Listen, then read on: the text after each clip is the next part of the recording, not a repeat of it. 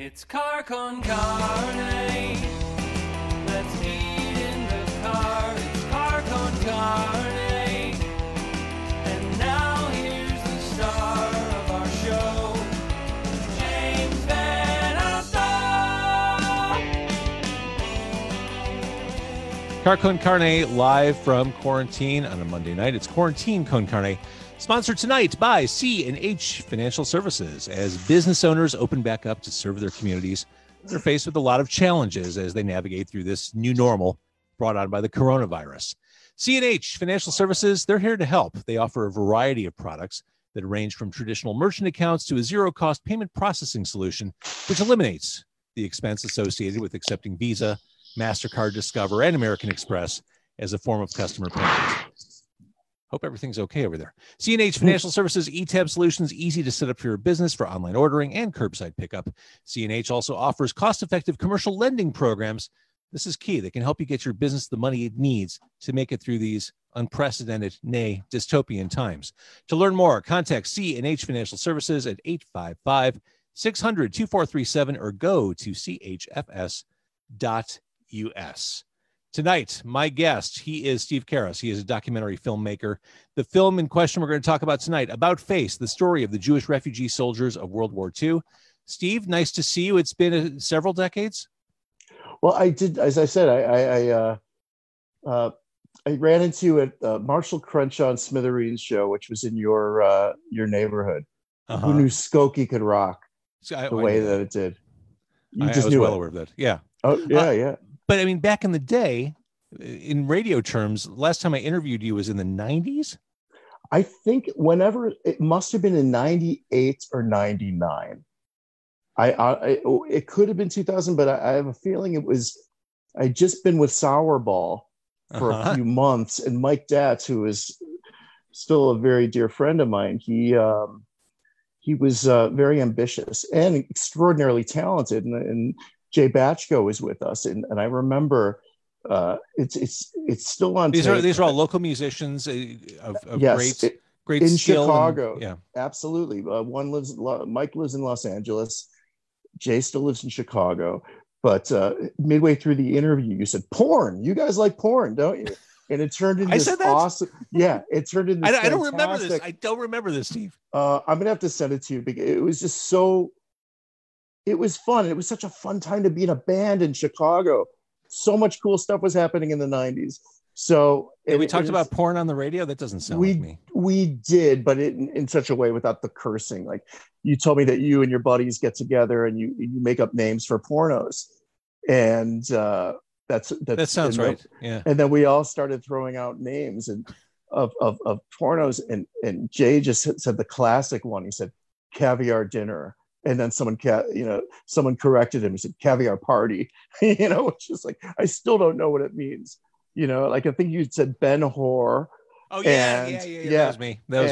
Yeah, you said Ben Hur, and I said On Golden Blonde, which was actually a film. A timeless classic.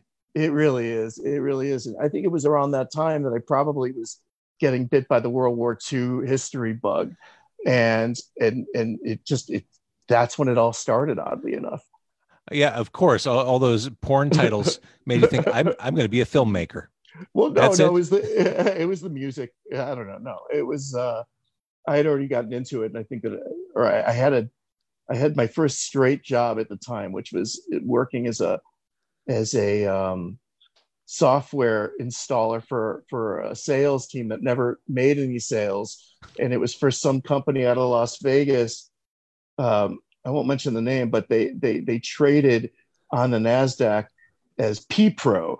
And I had all these pre-IPO stocks and stock options, which I vested the week that I got fired from that job. And I was able to cash them. And that's amazing. At that point, yeah. And that's a happy ending. To an extent, it got me started and hooked up with all the, cool filmmakers that worked on the project. And it's notwithstanding, my marriage that fell apart, later on. But it was all part of, from you to, let's say, 2005. It was a glorious time. I'm glad it could be one of those bookends. Yeah, Glad it was on the front and end of it. now you're on you actually have bookended it, but no, I'm being semi-ironic. I do have a nice child out of the affair. Well, that's good. Congratulations. No, but we're all over the place. So yeah, we my connection to you is through my brief sojourn in Chicago rock, although I still play, but not radio friendly sense. Yeah, I get it. Yeah, it was a wonderful time, and it's nice that we can circle back and talk about something completely different. Yeah, now. Absolutely. And it's nice that we can go into this kind of heady discussion about World War II and Germans teaming up with the Allies to fight the Nazis. Nice that we could lead into that with talk of rock and roll and pornography. Sure. Totally normal. Totally. Well, normal. there's also a connection because John Cale scored my film. John Cale. Yes. So as that's Velvet John Underground Cale. is in John Cale. Absolutely, yeah. So that was also through another Chicago drummer named Bill Swartz, who had actually played on a couple of John Cale demos. And I thought, wow, this, John Cale, who I knew about, and I knew that he was such a sophisticated European, or Welshman, same thing. And I got his number or his email or his agent's email. And I emailed her, said, would John be interested in being the possible musical score or write it? And that's exactly what happened. And it cost a lot, but it was worth it. Well, you're answering all the questions I was going to ask later on in the interview. The score, the work John Cale did, appropriately understated in the documentary. Yes. It totally fits tonally. It makes sense with the movie, but you never listen and say, oh, that's John Cale. It's just, it's a really appropriately scored documentary. You do at one point hear the viola that sounds exactly like Stephanie Says or something that you would have heard in those early Velvets recordings. I think Stephanie Says is John Cale era. So you get his work back and you hear it. Do you get like you hear goosebumps it in here? If you're a fan, I remember thinking, oh my goodness. That's what I'm asking. Like, did you just kind of flip Yeah, absolutely. But I remember at first, because I'd never made a film. I haven't made one since. It was a long time. And I'll talk about, I had a collaborator, Rose Lizarago, who's here in Chicago, and we both went out there together. We produced it. She's co-director, all this kind of stuff. And we both went out to this studio in Hollywood called Radio Recorders. And it was the old RCA recording studio, which I think Elvis Presley had recorded some of his movie songs, like Kissing Cousins, or I don't know if Scotty Moore ever went into the studios with him there, but it was very cool. And I didn't know how anything is scored, let alone, my thing. So at first I didn't know how to communicate and what I had, what I wanted, because he was, messing around with the synth and stuff. And I said, no, I think Samuel Barber, because I was thinking of the Adagio for strings that opens the movie Platoon, and then it just, we connected on that front, because at first I was not properly communicating. Right, you just didn't have that experience. Yeah, so, and I'm geeking out because this is like my hero. Sure, he's an architect of modern music. Period. Yes, full stop. Absolutely, and still is. He's amazing. So the movie, again, you can rent it on Amazon right now. About Face, the story of the Jewish refugee soldiers of World War II.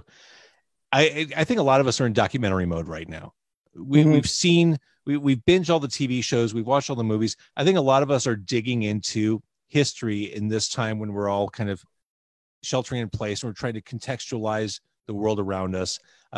Really well-timed release of this movie, I think. I'm sure it was coincidental, but totally really coincidental. If not incidental, we waited nearly a decade for this to come out, and it would. At first, I remember finishing it and saying, "I just want it to be in a Blockbuster." I want someone to be able to rent it. That was at the very beginning, and then thanks to video streaming, I hooked up with this distributor out in California called Xenon Pictures, and they are the largest repository for Black cinema.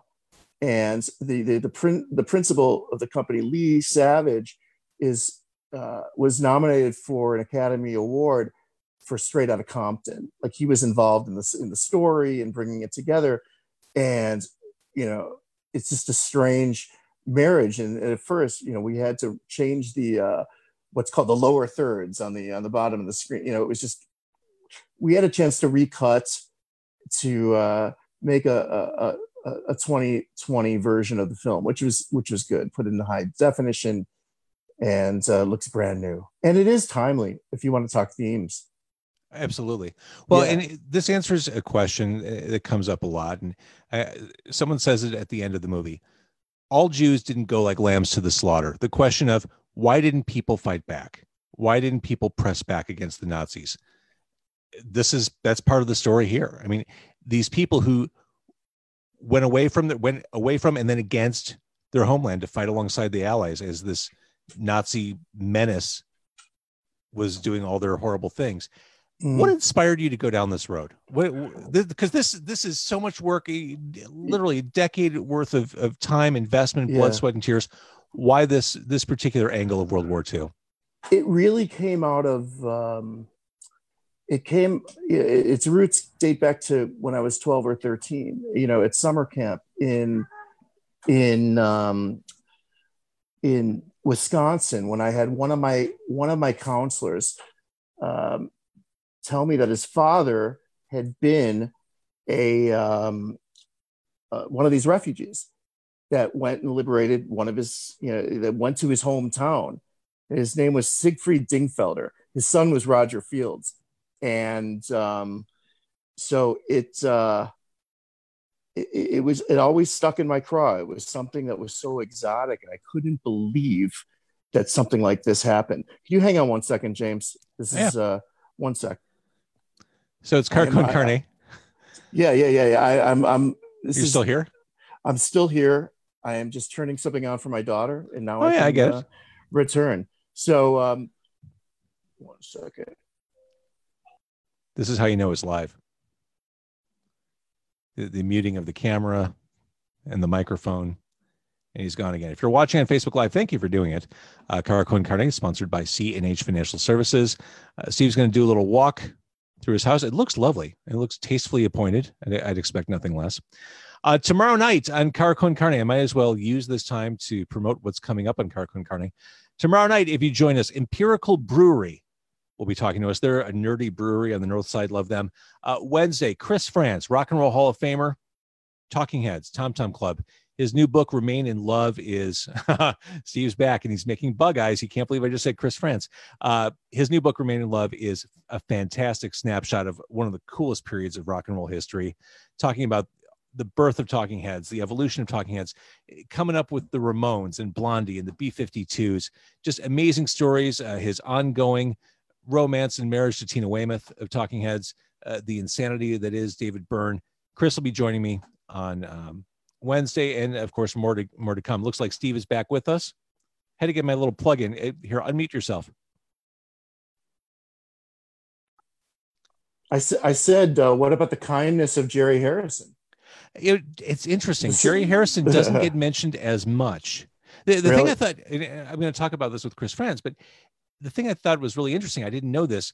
Jerry Harrison didn't agree or wouldn't join Talking Heads until they could confirm they had a record deal, because Jerry was successful with the Modern Lovers. He was already like a name. He was already a guitarist of renown. And he said, yeah, I'll join your band, but you got to have a record deal first. So Christina and David were doing their thing. They got the deal with Sire, I believe it was. And then Harrison was on board. And then, here, rest is history. I'm proud to say that John Cale produced the first Modern Lovers LP. See, it all. So it all comes back to the Holocaust. So, but to answer to what I was going to say, the roots is me as a kid, and I remember that. Do you remember that miniseries, The Holocaust, that had come out? Sure. It was it was pretty. There was a moment in that. This was in the '70s. This is with like Fritz Weaver and I think Sam Bottoms was in the film, and all these interesting people. And there was a section about the Warsaw Ghetto Uprising, which I think at the time and the way they presented it wasn't exactly how it happened, but it was Jewish people, victims of the Holocaust, that were actually fighting back. And when I'd heard about this gentleman, Fred Fields, who had been Siegfried Zingfelder, it kind of it stuck in my mind because I always wanted to hear more stories like this.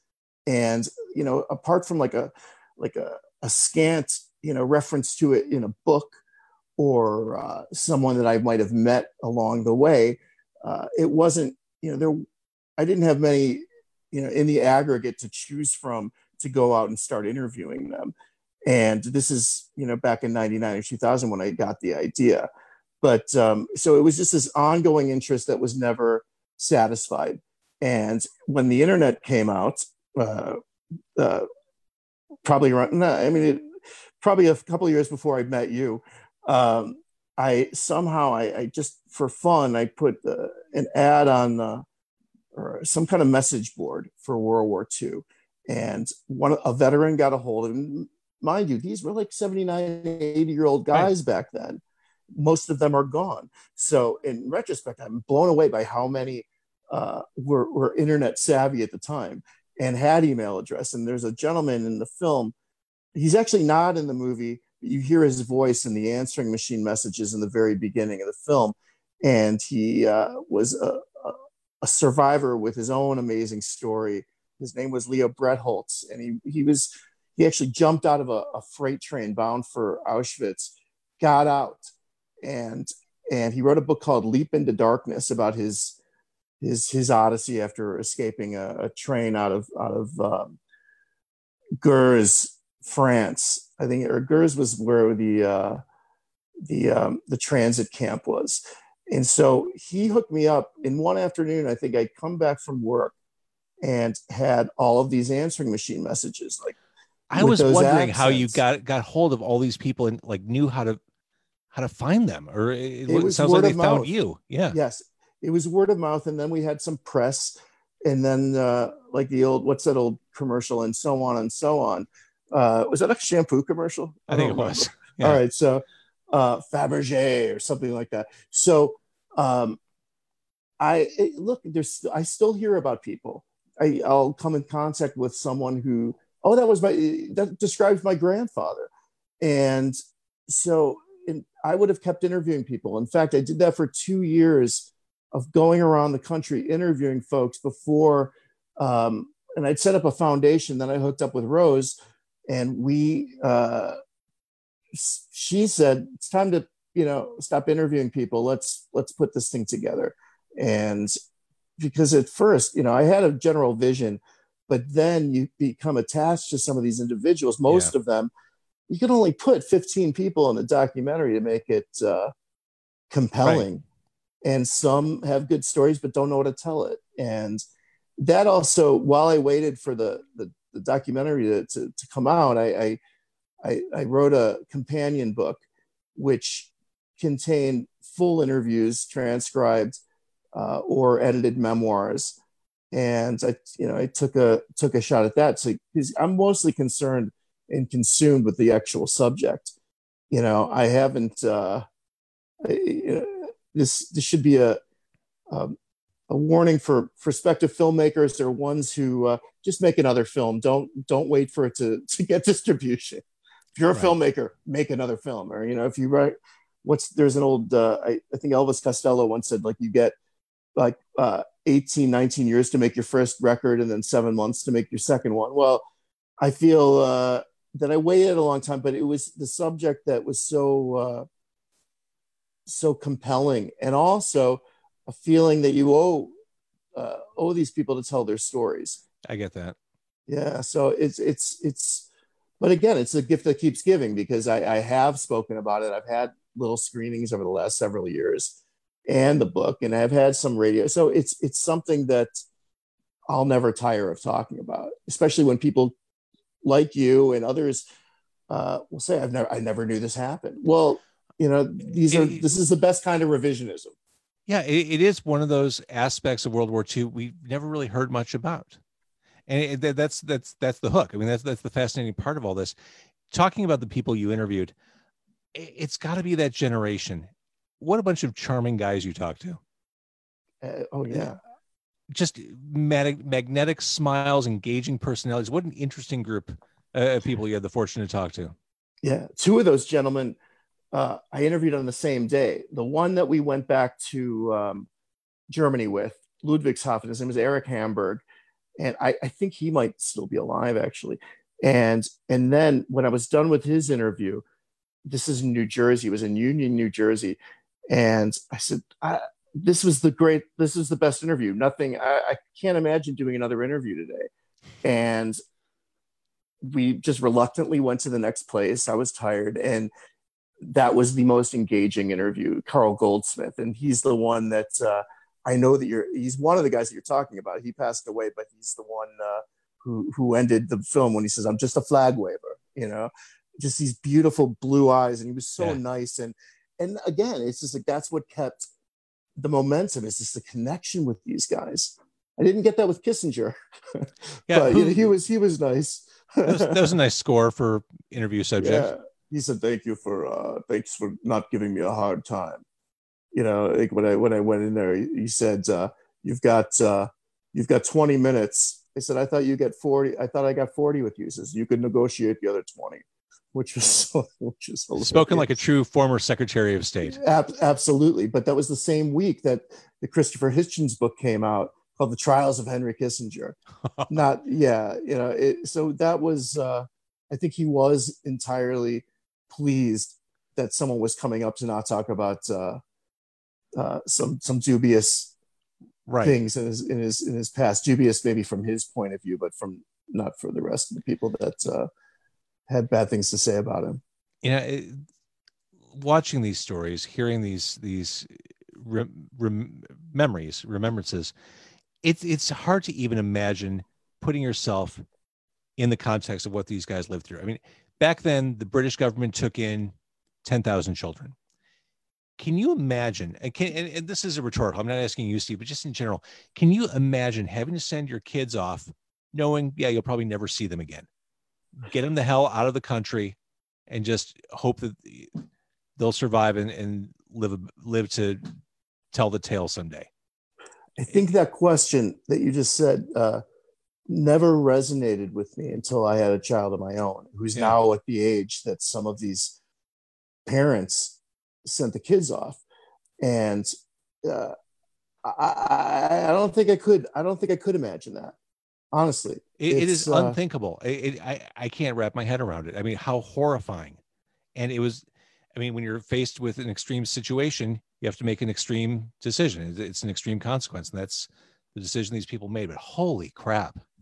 Yes. In fact, I remember I had sort of a chip on my shoulder because I'm going to show people that, Jewish people didn't go like lambs to the slaughter. And there's wonderful stories of heroism and everything.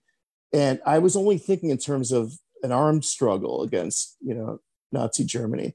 And Michael Berenbaum, who is the executive producer, or one of them, of the film. He was also the historical advisor, and he appears in the film. He broke it down for me, which was actually kind of a lesson, because I hadn't considered. He said, look, heroism comes in so many different forms.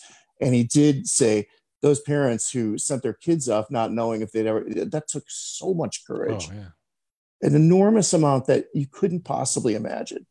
And until I had a child of my own, I think history resonates so much deeper than it would if I didn't. And that's not to say that you can't appreciate that, but I couldn't imagine having to explain what's going on in the world. Right. And I'm getting a feel. I get a feel for that now. It's hard to explain what's going on in the world beyond the COVID, which none of us could really explain because it's happening right now. Uh-huh. But just the whole tenor of political discussion, which is pretty extreme right now. And luckily, she just she likes watching videos on YouTube, but nothing controversial. And you know, the subject of race doesn't get talked about because it's just, she doesn't know about those things. Yeah. Nor, I'm raising her the way I was raised, in a profoundly liberal household where it was just not discussed because we knew right from wrong. And then my high school experience, which was so multicultural, that I wish that upon every kid who's growing up right now, so they don't have this they don't have to kind of tap into the narrative of just this totally imperfect country that's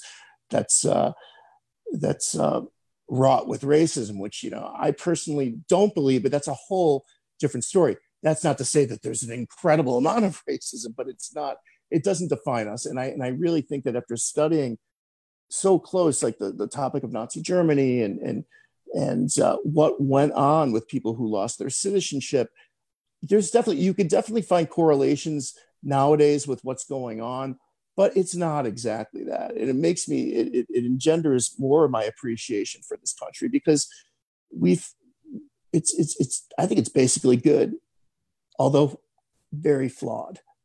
Of course. Very flawed. What else? You went into making this movie, doing these interviews, probably with some idea of how things would shake out, how the conversation would go, what you'd learn. What were those surprises? What were those things you learned that you hadn't been expecting? What were those things that you thought, wow, I'm glad I made this movie because of this? Well, it's interesting. I almost wish you asked this question prior to my last response, but it's actually, it's good to piggyback on it.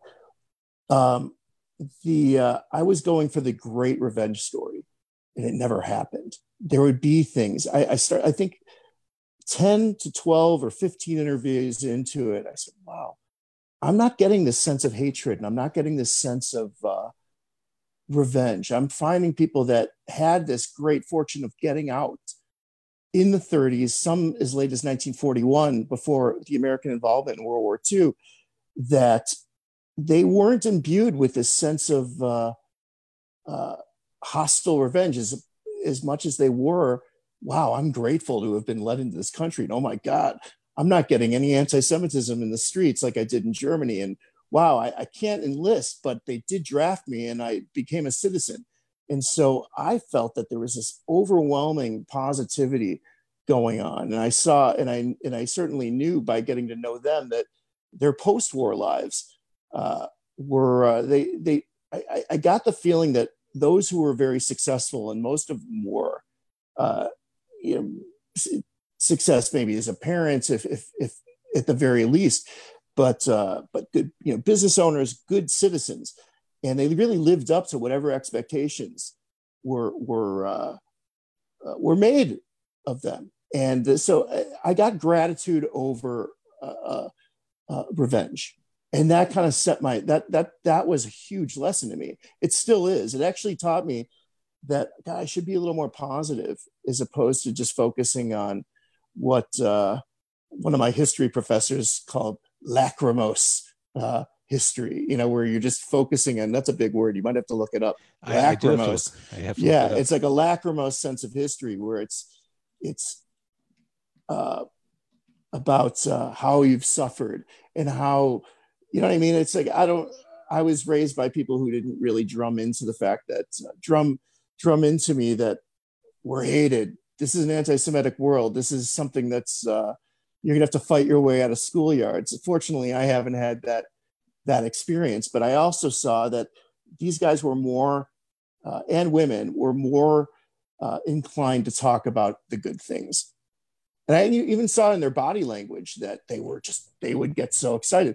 Naturally, when you're talking about not being able to see your parents again, that's a different story. So it's a bittersweet experience. And it's something I'm still learning about.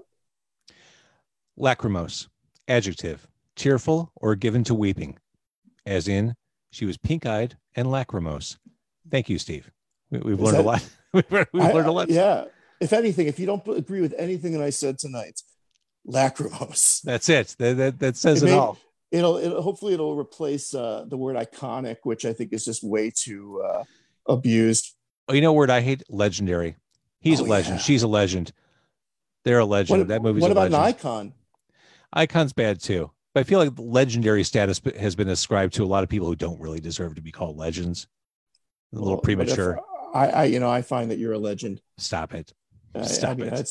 I'm excited. I'm still excited.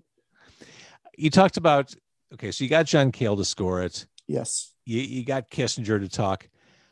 One of the hardest things, I mean, for me, just as someone who sources audio and spends the day scouring for content, gathering all the footage to use in this documentary, whether it's the marches through France, the shakedowns in the street, the moments of brutality we see in vivid black and white. I've got to think that that's a full-time job as a documentary filmmaker in and of itself, just gathering all that stuff. Well, I think that 4 or 5, I had a wish list of things that I want, and then we set to getting other people involved. I think 3 of us went to Washington, or 4 of us, and we went to the different archives. Now you could source all this online.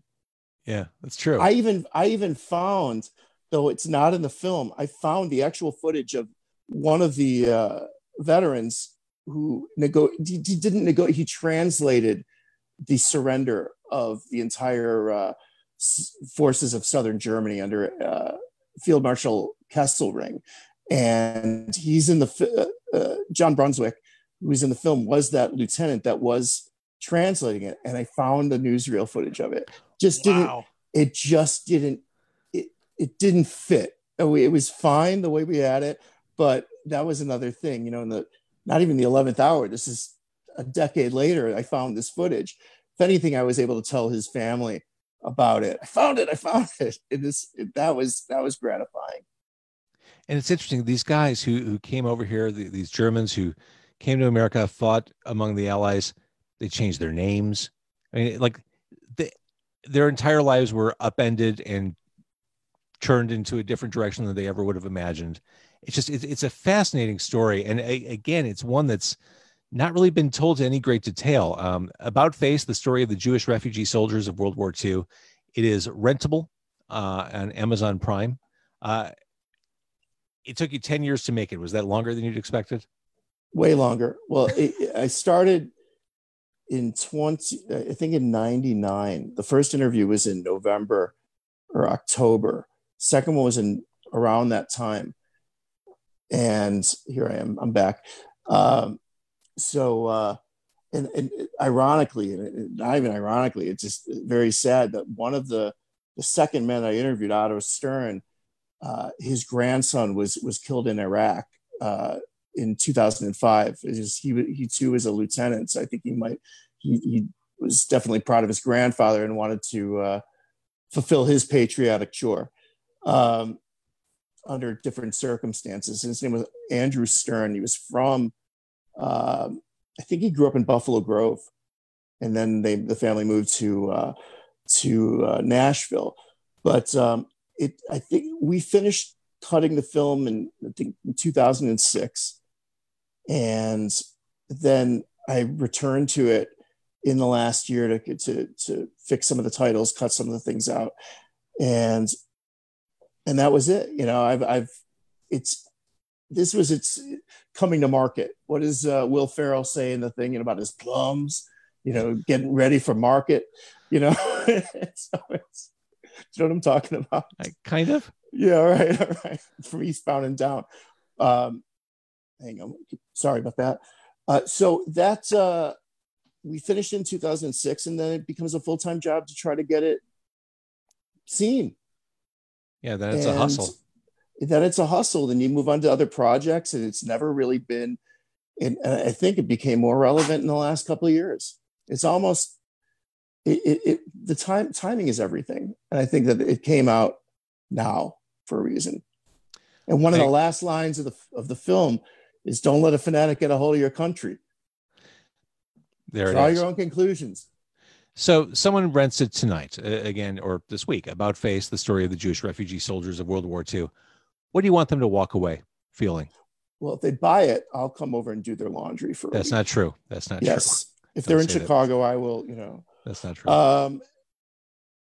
Ask the question again, because I got What thinking what about laundry. what kind of emotion or feeling do you want someone to walk away with after watching the movie?